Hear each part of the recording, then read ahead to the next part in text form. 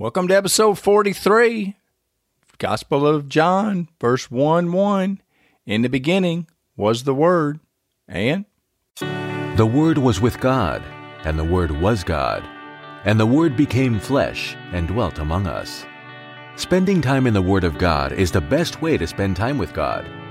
Welcome to No Doubt, No Fear, Only Believe podcast, where we will encourage, inspire, and empower you to live your best life in Christ.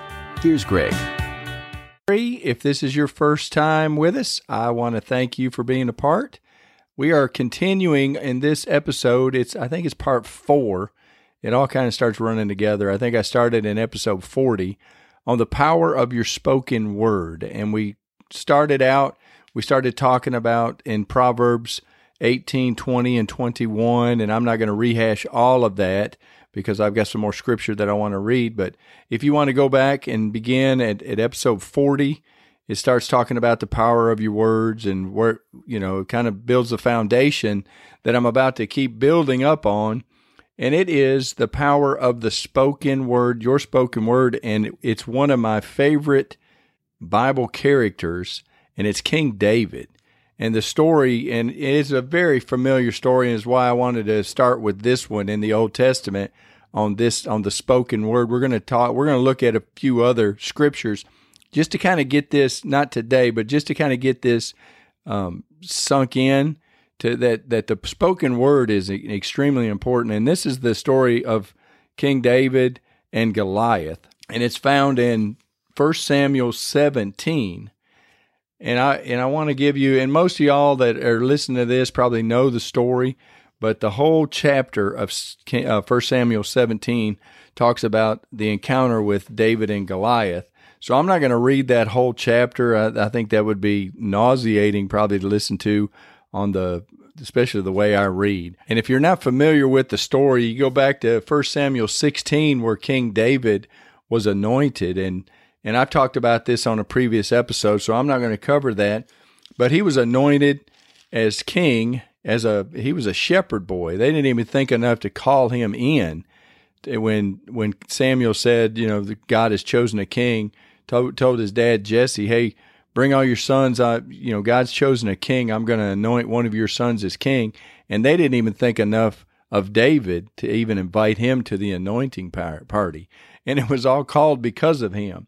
So, you kind of got to see kind of how we look at things and how God looks at things.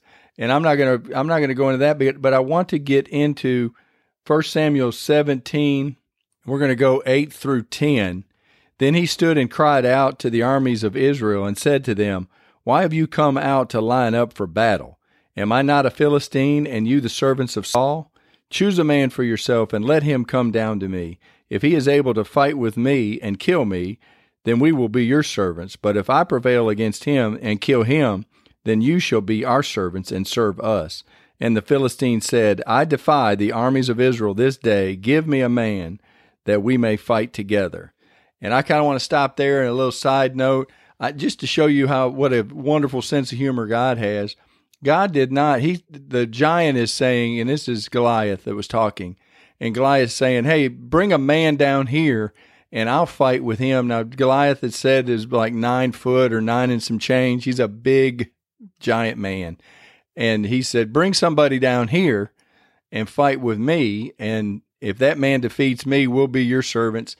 But anyway, the way I see this, God didn't pick a man. God picked a young boy. So we're going to read some more into this story real quick. But I want you to picture this. Goliath is using his words, and he's spoken to the Israelites, and they are kind of, they're coming out for, quote, battle. And then when he starts, defying God and cursing them and all that stuff, then they get to hiding and cowering. You see that in the very next verse, verse 11. When Saul and all of Israel heard these words of the Philistine, they were dismayed and greatly afraid. So just so you got the picture, you got this giant. They're on two different sides of this valley. They're on two different sides of this mountain or high peaks, and there's a valley between them. You got Goliath that comes out and is screaming and hollering and demanding one person, and then you've got King Saul and all of Israel on the other side afraid and kind of cowering behind the other side of the mountain or the high peak. So now we're introduced back to David, and if you go back to 16, one chapter back, you see how he was anointed and some other things I've already talked about, but not in this teaching. But I loved King David and his life and what it means for you and I. But I want to concentrate on what David, when he went and he heard the exact same thing that all of Israel heard, but because of his relationship with God and how he spent time with God, and how, it was described later as David was a man after God's own heart. And God specifically picked David. He had him picked out. He said, I have made a king for myself. He told Samuel, go anoint the king that I've picked. So the people picked Saul. And so God says, he pretty much took all of his anointing from King Saul. God did. And then he picked David. So this is God's man. And actually, it's just a little boy. And we're going to see how, Goliath kind of disdains him when we get to the battle. But I want to dig back into the Word. Just to give you a little background, David's dad sent David to the front line that he found out. They didn't have Google and they didn't have newspapers. They didn't have anything back then. So in order to get any kind of news, you had to have couriers, people running back and forth. And so he sent David, Jesse did, to find out. He had 3 boys there in the, quote, battle. So he was wanting to know what was going on. And so he sent David with some supplies, some food and stuff, and said, here, go find out what's going on at the battle. And so that's why David is there. David's not there because he's a busybody or nosy. He's just doing what his father commanded him to do. And so he runs up there, and then we're going to pick it back up in 22 because it says, and David left his supplies in the hand of the supply keeper, ran to the army, and came and greeted his brothers. Then as he talked with them, there was the champion, the Philistine of Gath, Goliath by name, coming up from the armies of the Philistines, and he spoke according to the same words. So David heard them. And all of the men of Israel, when they saw the man, fled from him and were dreadfully afraid. And you heard in that verse where it said, and David heard them, that was in 17:23. So David heard what Goliath said, and then the next few verses talk about people coming up and saying, hey, did you hear about the giant? And then they started telling him what the king was going to do for the man that killed the giant. And so the next few verses, and I'm not going to read those, but it's kind of the motivation, trying to motivate people to risk their lives for Israel. So David hears what the king is going to do for the man. And then, of course, his brothers, if you have any family, his brothers, big brothers come in and they start, what are you doing here? You come up to see the battle. And and that's kind of funny because there was no fighting. There was a bunch of cowering. So they quote, are talking about this battle, and that David, they don't even see the irony or the hypocrisy that they're not even fighting, that they're scared. And David is the one that kind of gets his back all bowed up, and David gets upset. And I kind of want to read that to you real quick. It's in 17:28. Now Eliab, his oldest brother, heard when he spoke to the men, and Eliab's anger was aroused against David. And he said, why did you come down here? And with whom have you left those few sheep in the wilderness? I know your pride and your insolence of heart, for you have come down here to see the battle. And David said, what have I done now? Is there not a cause? I wanted to read that real quick to kind of see the family dynamics going on, the older brother getting on to the little brother.